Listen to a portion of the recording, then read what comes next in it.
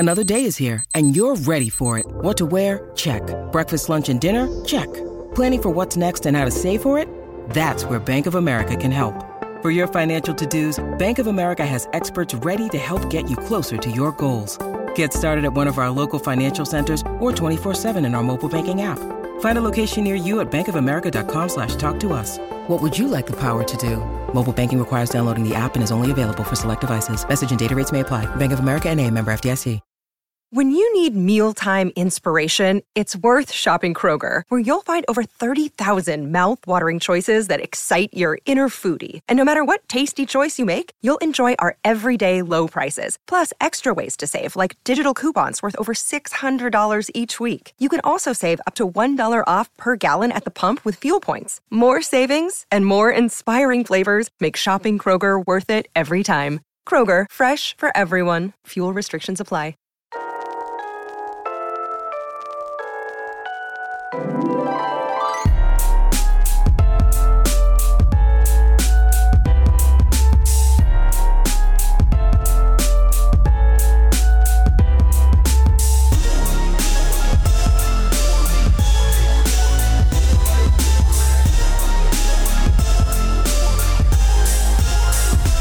Welcome to You're Making It Worse. We're here, we're queer, who cares?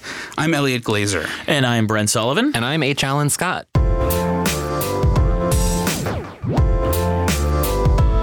Textual healing. So in Nebraska, the heartland of America, transgender journalism students at a school in Grand Island, Nebraska, were ordered to use their names they were given at birth because it was considered controversial. They're dead names. They're dead names, and this is at a public school, not some sort of religious parochial school. What city was it in again, Elliot? Grand Island, Nebraska. Although, why would they? There's no islands in Nebraska. I mean, no, nothing close to it. Rhode Island's not a road nor an island. Discuss. I mean, good point. So the school, basically tempered down on their view. So these journalists had dedicated their final issue to LGBTQ stuff as in June, including an article about for Pride Month.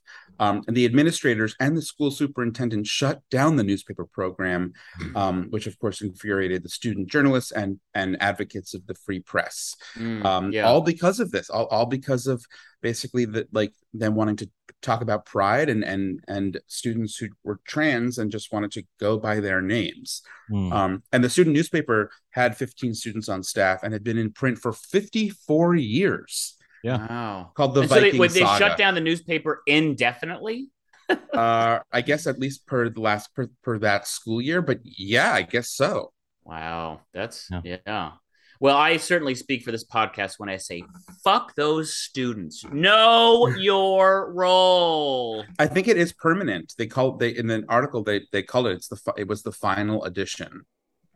Wow, that is profoundly insane. I just looked up this the community on Wikipedia, and it's obviously a fairly rural, pretty conservative part of Nebraska. Not as conservative as some parts, but quite conservative.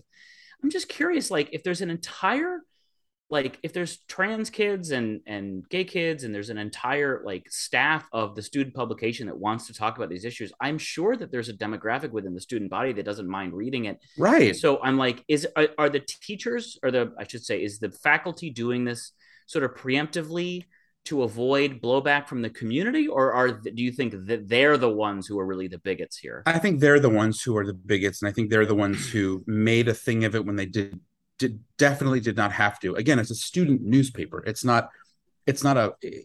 within the high school. It's for it's for and by journalism students, by journalism students for the school. There's 700 students in the class, by the way. The thing is, the school, and this is just what sucks. The school is in the right here in that they can do this, that they can block the publication because of a Supreme Court case that happened. Hazelwood School District versus Kohlmeyer, which is Hazelwood. I believe that's from my hometown because your home state, you mean? Yeah, in St. Louis, it's a St. Louis school district, St. Louis County School Quit District. bragging. But they, the school newspaper there, sued the school district sued, saying that, or students sued, excuse me, that their First Amendment rights were impacted because the school took out certain articles from it, and the Supreme Court decided in 1988 that the schools held that schools may restrict what is published in student newspapers if the papers have not been established as a public forum. The court also decided that schools may limit First Amendment rights of students if the student's speech is inconsistent with the school's basic educational mission. Wait, so, what do you mean public? It is. Wait, say that again about the public forum element of it all. Yeah, so if the newspaper is not bought and sold basically as a public forum, is not bought and sold outside of the school, is what I'm assuming that's what that means. Then it's not. They're not bringing in outside voices necessarily to be a part of the debate within the school's newspaper, like a newspaper would in an op-ed section, etc. This is a bummer, though. It is a bummer. It sucks. It sucks that that's the precedent, but there is a Supreme Court precedent for this, and it's shitty because it's all. And there's so many instances in the Supreme Court cases, at least, of schools suing and students suing, and even the famous one about the student not wanting to do the Pledge of Allegiance and that whole thing. And like, there's so many cases that, of course, I'm sure there will be a legal case around this as well, that students' rights are kind of a murky area. First Amendment are kind of murky in the history of the United States. And it keeps happening. You know, the article in the Times talked about how there was in Florida, in Longwood, Florida, you have to say Florida. Florida. Your parents are from there now. You got to say it. Yeah, that's right. Your parents live in Florida now. Florida. They live. Are they officially in Florida right now, Elliot? Do they go to Boca? They're driving on Tuesday. Wow. Yeah. Wow, I'm sad. Yeah. Sorry, but in Florida, in Longwood, Florida, stickers were ordered to be placed over a photo spread in the yearbook showing students protesting a state law that prohibited Don't Say Gay. Stickers were ordered by the school to cover the pictures of them. Same thing was happening. I mean, we've talked about this stuff before. School officials in Arkansas removed a 2-page year in review spread from a school yearbook that mentioned the pandemic and George Floyd. I mean, oh my God. Well, that one's particularly of egregious. Course, but the VP of the board at this for the public schools in Nebraska for this school, the vice president said that there had been talks of doing away with our newspaper if the board saw something that they deemed inappropriate. But when he was asked to speak more about what that was, he said, well, there had been a little bit of hostility among some, and it's like, some who? Yeah. Mm-hmm. And then he did say that there were editorials that were essentially, I guess what I would say LGBTQ, which is like, I guess that's what an editorial can be, LGBTQ. How can a teacher? Oh, sorry, Alan.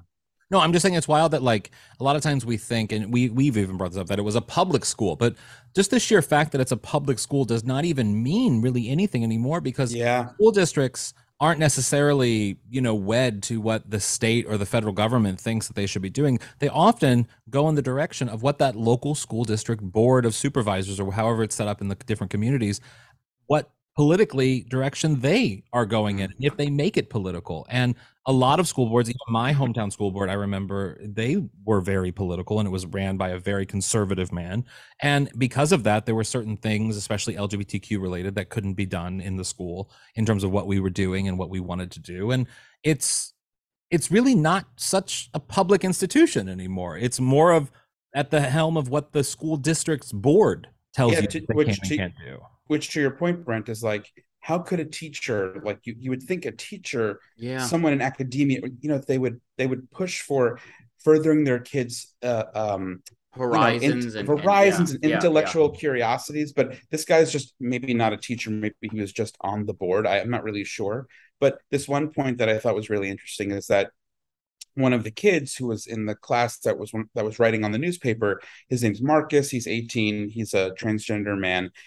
He had to publish his articles under his birth name. Like, his dead name was Megan, and the school like literally dictated that as he writes an editorial about the Don't Say Gay bill, it has to go under his dead name, which is just such a bizarre, insane and truly like mean tactic to But then thwart on a again, child. you have that in so many states where, you know, transgender people can't get the legal name change. At least it can't be an easy process of getting an ID under their actual name that they want to go by and the gender they are. Whatever happened to just being like a quiet, respectful bigot? Like if you're gonna be like a hateful, shitty person, just like fold your hands in your lap and keep to yourself. And like, why would you like go so far? It really is weird. I know we've talked about this a million times, but like, it really is weird, the obsession that there's attention some people have with transgender children in particular. They also become less ravenous when the children become adults. I feel like the most opposition is from a child, you know, writing an editorial in a school newspaper, and you're just like, what are you so afraid of? No, it's not even like an article. It's an editorial. Right. It's insane that, but yet, meanwhile, like at my high school, literally on the cover, I believe it was a cover, on the cover of my high school yearbook, some straight dude was able to get away with doing that whole like suck it sign. You know what I mean? Oh God. Like the thing where the dude would like cross his hands and put it over his dick. Yeah. We know. And that made it on my high school. I mean, Alan, I'll go one crazier. On the front of the high school yearbook of Elliot's high school, he's doing the splits and he isn't wearing pants. What are the splits? Wait, splits. Just do the splits. Yeah. Like your legs, like your pussy on the ground. Pussy on the ground. Pop it, pop it, pop it, pop it. Not even joking. We are here with writer and author of Are You Coming?, a New York City nightlife newsletter for New York Magazine, which is fantastic, Brock Collier. Hello, Brock. Hey. Hello. Thank you for having me. Oh, a nightlife queen. Nightlife. I mean, it's New York City nightlife has such like a reputation, you know, for being just one particular way. And it's I'm obsessed with anyone who covers nightlife. I think it's such an interesting thing to cover. Oh, yes. I mean, and even though people think there's only one way to do New York nightlife, I mean, there's a lot of different places to party in New York, a lot of really shitty places to party in New York, a lot of really fun ones. I was going to ask, like, just to kind of kick it off then, Brock, let us know, like, what's like a deep cut way to spend your Saturday night, or something that's like kind of off the wall that's very New York. You know? Someone asked you randomly, like, what should I do? I mean, my biggest recommendation when people ask where they want to go is that I tell them to just go somewhere that they would never go.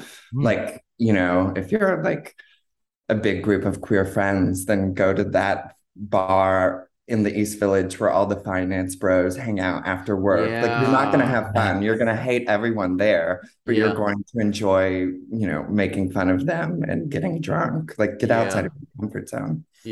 Yeah, I mean, they're really, when I was in New York, all three of us, we met in New York years ago, and now we have since abandoned it and left for Los Angeles, where there is very little nightlife, at least the nightlife that I remember from New York. But when I was in New York, I remember the nightlife was very sort of segregated on lots of levels. But if we're just talking about queer and straight, it was very separated. There wasn't much intermingling of queer and straight spaces. And now, in recent years, talking with friends and reading some of, you know, your writing, just in general, it does seem like some straight spaces, probably because of new generation of people in New York, but some queer spaces have like a straight influence on, like, straight people are coming to queer spaces and to. Oh yeah. I mean, I think that happens all the time, and people get really, you know, people are really precious about their nightlife spaces. Yeah. I think I'm less precious about them, but there's always like a really fun queer party that suddenly, you know, it's in Brooklyn, and, you know, if it gets some good press, you know, a few months later, then all the kids are coming in from Murray Hill and trying to figure out. I had a weird experience this very weekend. I went to a bar that Alan and I had gone to a million times in the past, Rage, which is now under new ownership. It's owned by Lance Bass and a few other people. But I used to go on Friday nights, and I always liked going on Fridays to Rage. And yet when I went, when I was walking in, I was like, oh, this is a very straight crowd. This is also in the heart of West Hollywood. Mm-hmm. And I subsequently discovered it was like just fairly gay, but also just loads of straight people with their girlfriends hanging out. And I really guys? have rarely lots of. I'm sorry, what? And straight guys too. Yeah. Sorry, I'm sorry. Yes, so straight men. Like for instance, I bummed a cigarette from a married couple that were there, presumably Did you go home with them. Well, no, but they were getting hit on constantly. But it was just interesting because I'm like, I mean, I've lived in these huge cities for a long time, and like I feel like those spaces are just now starting to. Yeah, it does feel kind of new. Yeah. I don't know. I love partying with the straights, though. Yeah. Being at a gay party is my biggest nightmare. I'm like somewhere where no one's gonna fuck with me and everybody's doing their own thing. That sounds great. Yeah. I remember years ago, I brought my straight boss from an old job in New York to Nowhere Bar on 14th Street, and I had a buddy of mine who was staying at my apartment, a straight guy from my hometown, St. Louis, who he was also going to meet me at the bar just because we were going to go home together and whatever. And we all hung out at this gay bar, this sort of divey gay bar. And they've since been married for like the past 15 years. Like they have children. Like I love that like straight people are meeting in queer spaces, and that I'm the conduit to it. Yeah. I think there's also like a certain, I don't know, something I've noticed is like straight people seeking out clubs or parties that seem queer. Like I don't know if you've ever been to the House of Yes, but this kind of burnery, colorful, like eye glittered spaces with queer performers, drag performers, and aerial people. They love that. Like it's almost like this sounds horrible, but like queer minstrelly clubs. Like I definitely think that's a thing right now, and it's a bunch of partners. I feel like that in LA is like probably like Spotlight. There's like these parties, Spotlight or like Upston-Huffin or whatever. But I'm fascinated because I love, you know, your column is so interesting in that it's not just about like parties, but it's about like your social life and how you socialize at night in New York.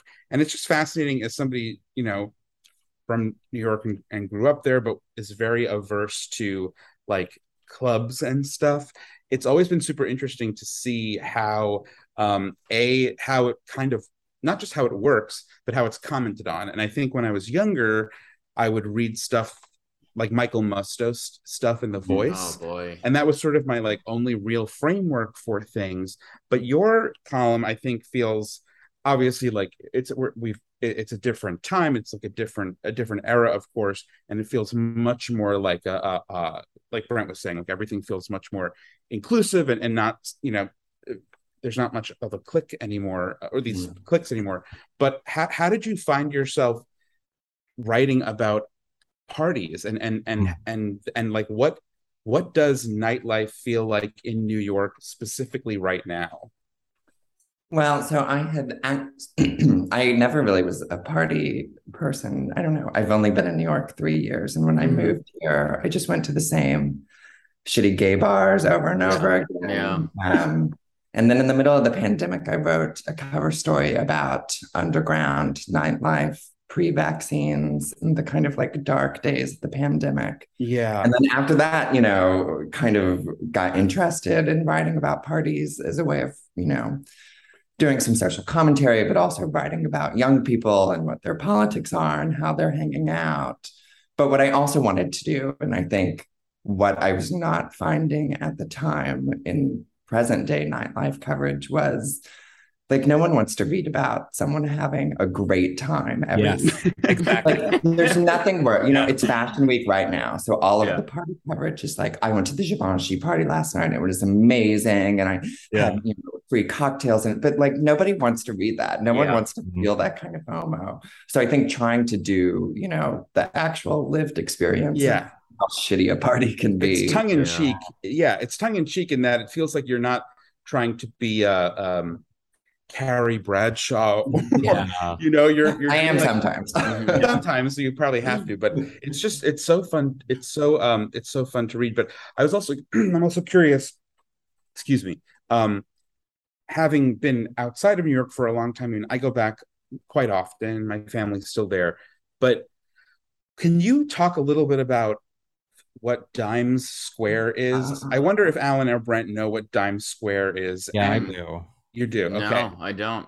Yeah, because I've read about it a little bit, and it's kind of it's so significant. I wonder how much it impacts your life professionally or personally at all. Yeah. I kind of hate everything about it. It's like the two words that I try not to write constantly, and I'm also trying to write all the time. I mean, quite literally, it's just this small, triangle block on the Lower East Side that has a few bars surrounding it that have been growing in popularity, and really became a thing that people were talking about during the pandemic, because I think a lot of the people around, the kind of Dime Square characters at the time were not the most COVID cautious people. So they were posting a lot about what they were doing. And then it kind of just grew and grew from there. But it's also funny because, it's not, there's no central place to be. There's a few bars that people talk about that are Dime Square kind of places, but there's not a club. There's not a Max's Kansas City. There's not a Studio 54. Yeah. There's no central nightlife location to it. So it's kind of funny to me that it's gotten this association with nightlife, because to me, the people involved in that scene, whatever it is, because it hates being defined. Right. It doesn't seem that, it's never that fun to me. It also doesn't seem nightlife. In reality, Dime Square is a bunch of very privileged white straight kids having a good time downtown, which is also interesting because every generation has its own kind of leading downtown culture. And it's really never it's usually not this straight and white and Nepo baby. It's so weird. It feels like a little indefinable, because it's not, again, this is just from not even from going. I know there's the restaurant Dimes, is the restaurant that is sort of like the reason that it's called that, but I can't, from the stuff that I've read about it, I can't fully get a read on the vibe, other than that it's a little COVID denier-y. The smallest bit, but it feels very sort of post-Trump privilege, arrogance on display. You know what I mean? That's the privilege so many, I'll say it, white people have had because of Trump, to be able to air some of their sort of privileged ways out in public on social media, and it just being sort of I'm freedom. I can say what I want and do what I want. And it feels very much influenced by that vibe. Yes, I think so. And to me, it definitely has this right-wingy kind of strain to it. Yeah. Or certain aspects of Dime Square do, because Red Scare and Dasha Nexo, those are very much central characters in that. But I don't know. For me, it's been hard to figure out, how much of that is real, how much of it's on, how much of that is just sometimes story, social media, and making things up about it for social viral content that sometimes people want to make more viral. There's that element to it as well. I did want to ask you, Brock, though, because you mentioned how you don't want to write about everyone having fun all the time, which is such a funny thing, because that's so true.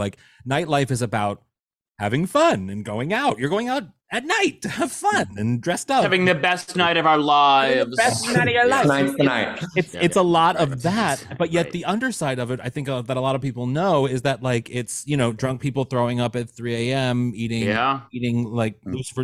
Lucifer's pizza here, but in New York, street pizza, and just going crazy. And it's kind of ugly in some places. So when you write about some of the spots that you write about, and you kind of add you're the truth about some of the situations there, do you ever find that institutions or bars or places are oh no, we don't want Brock to come here and write about this place? I mean, it happens all the time now. It's so, especially when something like Fashion Week comes around. Yeah. And the Met Gala this year, I was having a hard time getting into some of the parties because for this more celebrity kind of focused ones, the PR wall is just huge now. Yeah.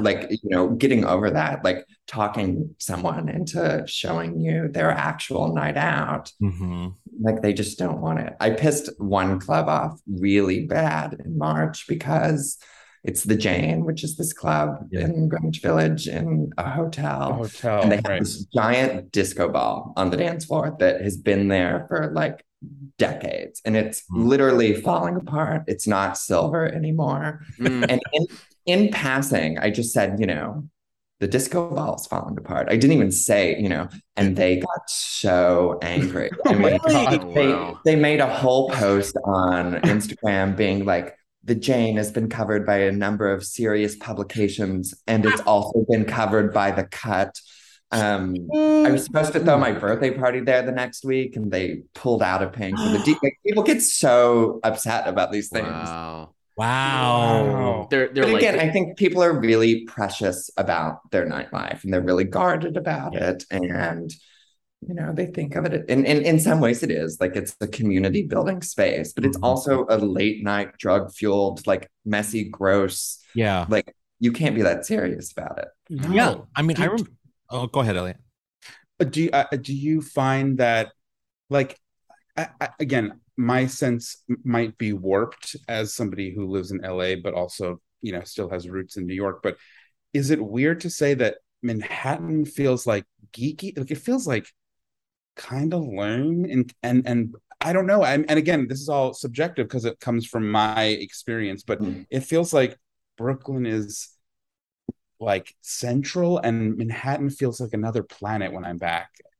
And socially, I wonder if that feels any at all similar to you, or if that's literally just my own dumb experience. I think yes and no. I mean, I do think downtown Manhattan and Brooklyn, and more so even getting to be Queens, are the kind of two central hubs of New York nightlife. And one is a little more queer and about dance music. It's all about the DJs. It's all about house music and techno music and that. And the other one is about, influencers and feeling a little glitzy and having doors that are a little bit harder to get into and going to bars. And if you are dancing, then you're listening to, Top 40 or ABBA and more ABBA, I still remember one of my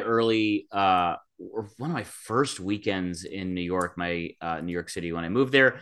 My roommate at the time went out with her sister, and her sister was really into going into these clubs. And this is 2006. And at the time, I'm assuming, or somewhere, Meatpacking District, and they had to pay. They waited in a long line. They got looked up and down by a bodyguard. God. They had to pay $100 to oh get my in. God, $100 in 06 is a lot of money. Yeah. So, Brock, I'm just curious, Brock, what's the most expensive like line you can stand in? Or exclusive right now, exclusive. Yeah. What's the hardest? Right now, I think we're kind of seeing the emergence of like private clubs. Yeah, like the super elitist.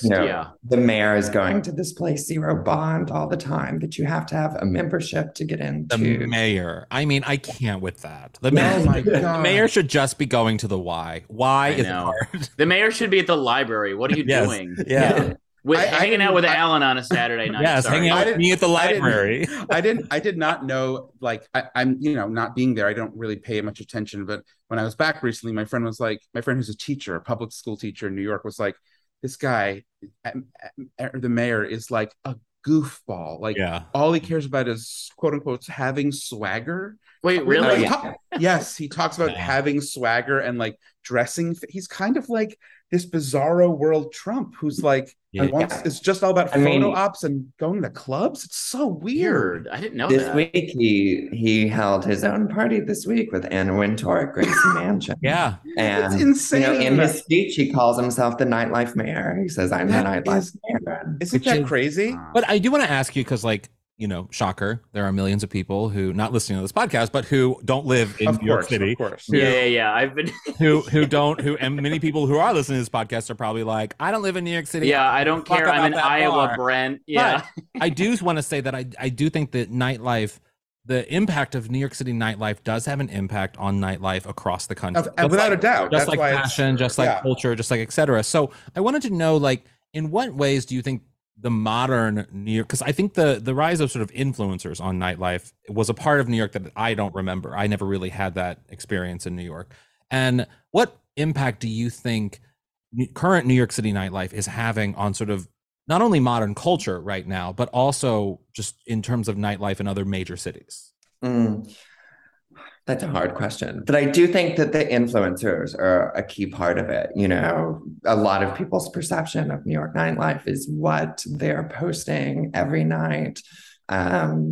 Because in many ways, they're kind of the celebrities that you can brush up against at the club now. Yeah. Whereas at one time you could go into, Studio 54 and see, Jagger Liza. riding in on a Right. white or club horse. kids or club kids. Yes. Yeah. Yes. And now what you see, you know, the celebrities that you can see out in the wild at the club are these people, these like influencers with 1 million followers. That is the most depressing thing I've So ever heard depressing. in my life. I So cannot depressing. fathom anything more depressing than people going out of their way to see an influencer. Sorry, keep going. I know, but you know, but also it can be, you know, maybe you want to sleep with them, you know, it's like, oh, here's my chance to hit on this person who is also, you know, giving a very rosy colored idea of their night out. I think that's the funniest thing anytime I've ever gone out with an influencer. It's like, oh, you're not having fun. You're having a horrible time. You're getting free booze, but you're having to deal with people walking up to you all the time.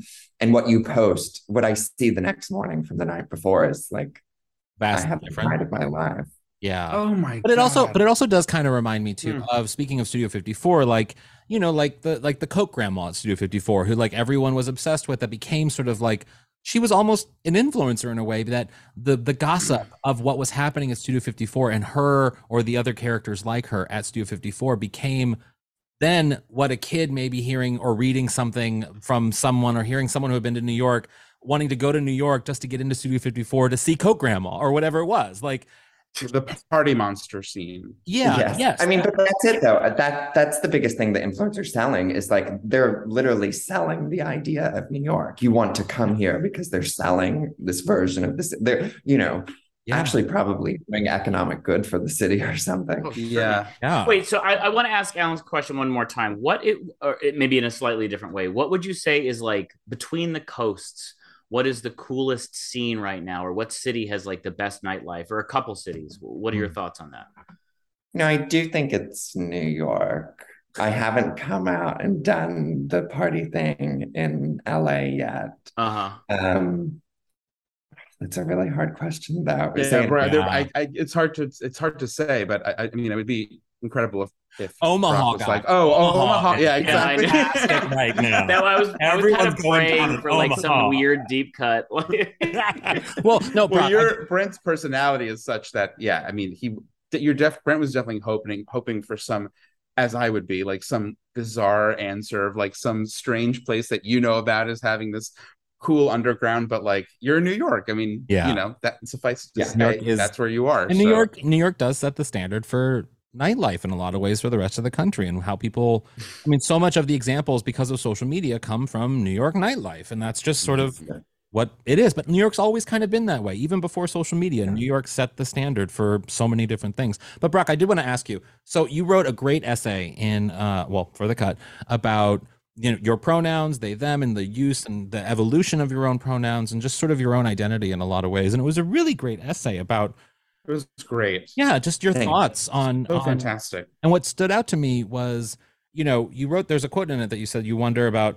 how whether sort of like the clunky etiquette around sort of pronouns played a role in even your own self-understanding, and sort of that, and where you think pronouns will be sort of going in the future, and like how we use them. And I wanted to get your thoughts on, well, like what you think of how we use pronouns today. Do you think is it going to be around in a few years, or is the president still going to have they, them in his speech on television?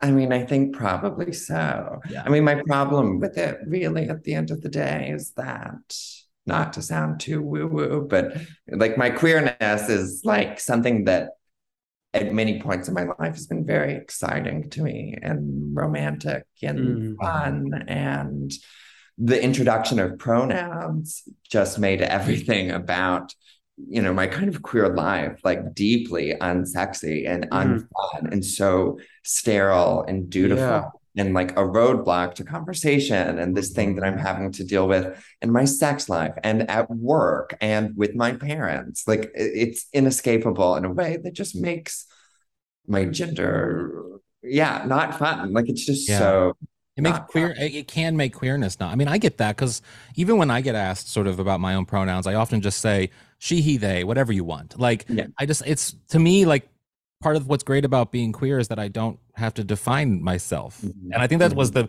best thing about the adoption of even calling ourselves queer, because it wasn't even the past 20 years that people were calling themselves queer. They were saying gay, lesbian, bisexual, whatever. Yeah. And now queer is the And Elliot Vicarious, but yeah. yeah. But like queer is it's that's what's so great about it, is that you are undefinable in so many ways. Mhm. And Well, it's great because you said in the piece, I worry that in the end, they them is just another dead end that mostly serves to annoy some people and make others feel better about themselves, which is just it's just such an interesting point of view. It's very thoughtful, and it speaks to us, to the three of us too, in that we've always felt, as friends, we've bonded over the idea of of not wanting to be qualified as just one thing because of being gay, being cis and gay. That this feels like an evolution of that, where it's like, yeah, it can become a roadblock, and that was a really thoughtful opinion to write about. I think so. And, I think for a lot of people, it's empowering. But again, it's annoying. I find it hard to believe that anyone involved in the whole exchanging of pronouns conversation is actually enjoying that. That's right. Exactly. It feels. And I mean, in the case of one-on-one conversation, we could have gotten on this podcast and you guys could have asked me what my pronouns were, and then nobody probably would have used them in the course of the conversation, right. Because we're all talking directly to each other. Right. Yeah, but I also think that, they, them, and non-binariness are also doing the work, like you said, Yes. what queer has done in the past. Like, we're always kind of coming up with these new words. And so many people, who I talked to in the course of writing the story were saying things like, oh, well, the way I, in my mind, the way I think about my gender right now is like faggot. Like, that's the best way to say it, Yeah. Was that Alan? Did Alan say that? That was me. Me. Well, Brock, thank you so much for doing the podcast. Where can people find you on the internet? I'm on Instagram at B Collier and on Twitter as Unhappy Femme, and out at the club most nights. So and on the buy me a Cut, drink. New York Magazine's The Cut, and subscribe to Are You Coming? It's so fascinating. Even if you're not in New York, it's just a really interesting look into social etiquette these days. It's fantastic. Yeah. Thank you all so much. This has been so fun. Thanks, Brock. And another thing. So this is in the recent tradition of questioning I'm obsessed. how weird it is for Brent to wear jeans to the gym or eat dinner at 6 p.m. We're getting such a good canon of Brent weird stories. I love this. This one, I'm going to be honest with you. I don't get this. I don't get why you guys find this so surreal. But when I heard it, it blew. I was thinking about it all night long. All night long. Okay, let me tell the story. I mean, it's not that much of a story. Wait. Maybe I should tell the story. Correct? No. Okay. No. Let me tell the story. Okay. So you try. It's not that much of a story. I don't think Elliot can do it. Brent had jury duty, so he packed lunch to go to jury duty. Time, by the way, my 6th time. Oh my God, you love jury duty, don't you? Well, I do love it, but I don't know why I've been called 6 times. Yeah, God knows. But anyway, Brent had jury duty. He brought lunch, as you do if you're going and you're whatever. To the courthouse. Yep. Courthouse. He brought a fork from home. It was a metal fork, like any piece of dishware. That, of course, set off the metal alarm. Metal detector. Excuse me. And so Brent's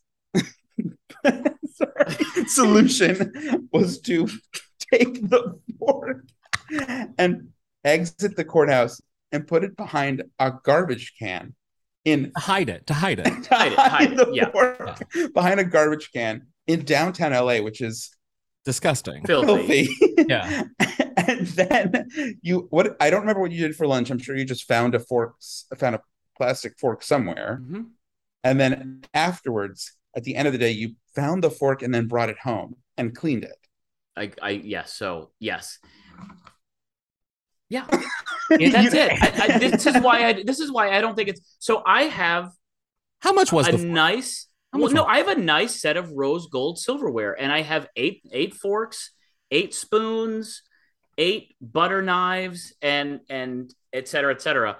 And I don't want to just throw one in the trash because I wasn't anticipating this. So that's why, like, I mean, you guys are welcome to laugh and make fun. It's totally fine. But like, you understand the utility of it, which is I don't feel like I should have to disassemble my set of silverware and have fewer forks and fewer forks, which is fucking annoying when you got to put shit in the, you got to wash something. You always run out of forks faster than spoons. Yeah. But aren't you scared you recognize that that's annoying, correct? No, I don't. Of course, but... I don't actually, because I feel like, I mean, I don't buy necessarily expensive silverware, knowing how the process of silverware being lost or being thrown away accidentally or being, fucked up in the food processor or whatever things can happen. So I have my forks that none of them seem to match in our fork drawer or spoons or whatever. They're all kind of different because over the years you buy more, if you lose whatever, you need something else. And so that's why, to me, if I was in that situation, I would just be like, okay, I'll throw away the fork. Like, well, Alan, if I was in that situation with that set of silverware, I would do the same thing. If I had a motley crew of disgusting random forks and spoons I've picked up at flea markets over the years. To the confusion for me is, why do you have such nice? I mean, you're of all the three of us, you are probably the most sort of like conservative with your money. Yeah. Why do you have such nice silverware? Because because it's like what you use 3 times a day.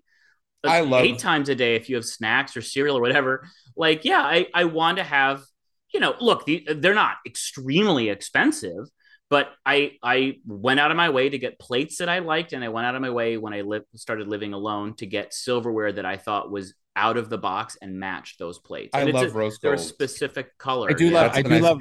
But go ahead, Elliot. No, my confusion is it's not about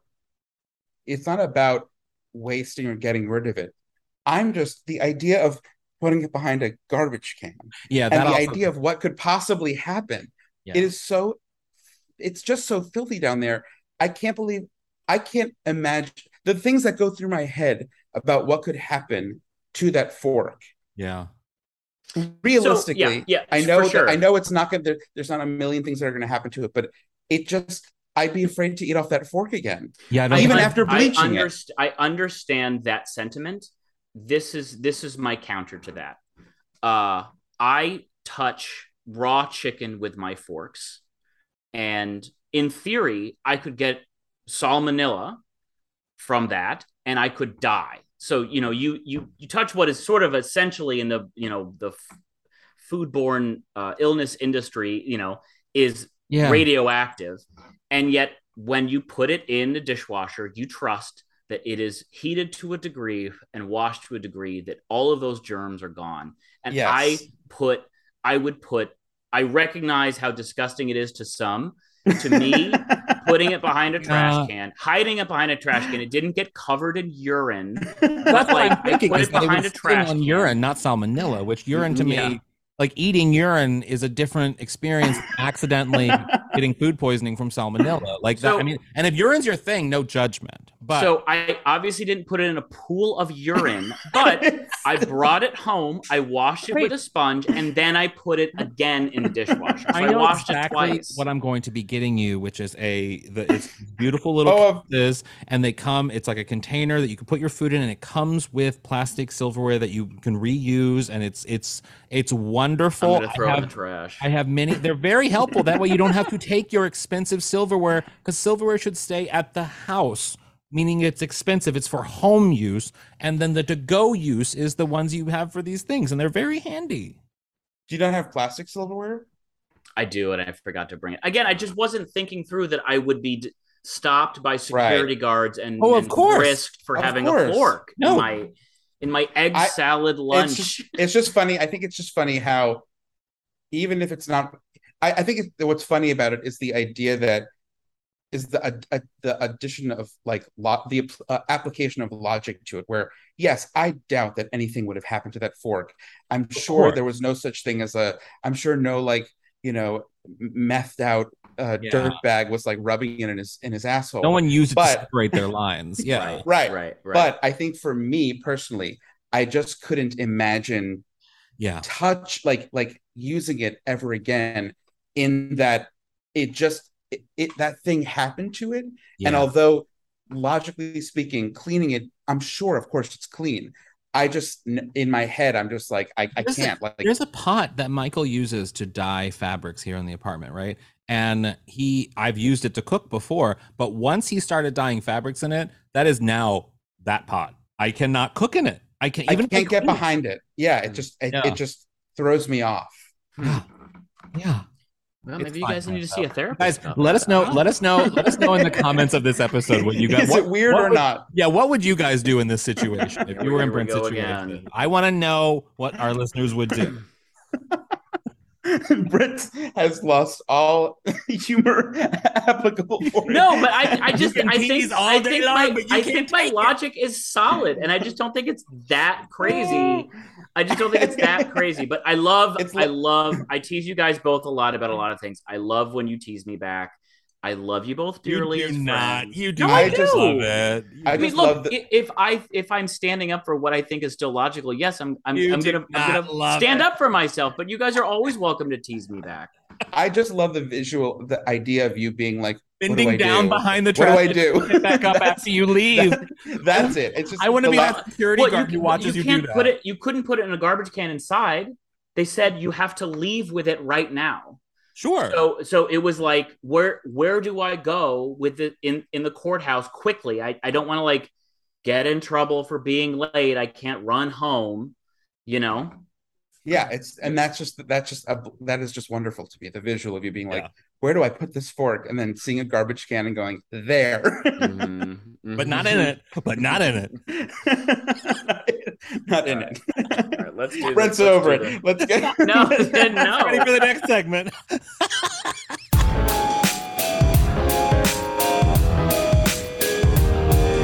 What would your aunt say? Brent, what would your Aunt Ramona say about something she heard on today's show?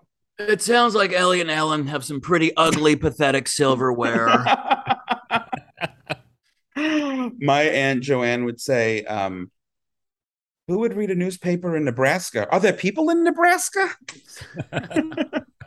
How about Aunt Ann? She would say, are there Jews in Nebraska? Yeah, there are Jews in Nebraska. Yeah. My Aunt Ann would say, there's only one nightlife club I go to, and it's Haagen-Dazs chocolate chip. Oh, there you go. See y'all at the party.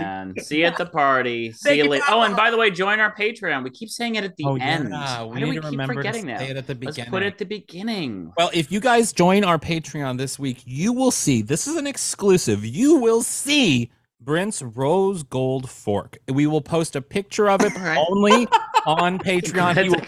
He will post the fork that we talked about at length on this episode. So please join our Patreon, patreon.com/outonthelanai. Or no.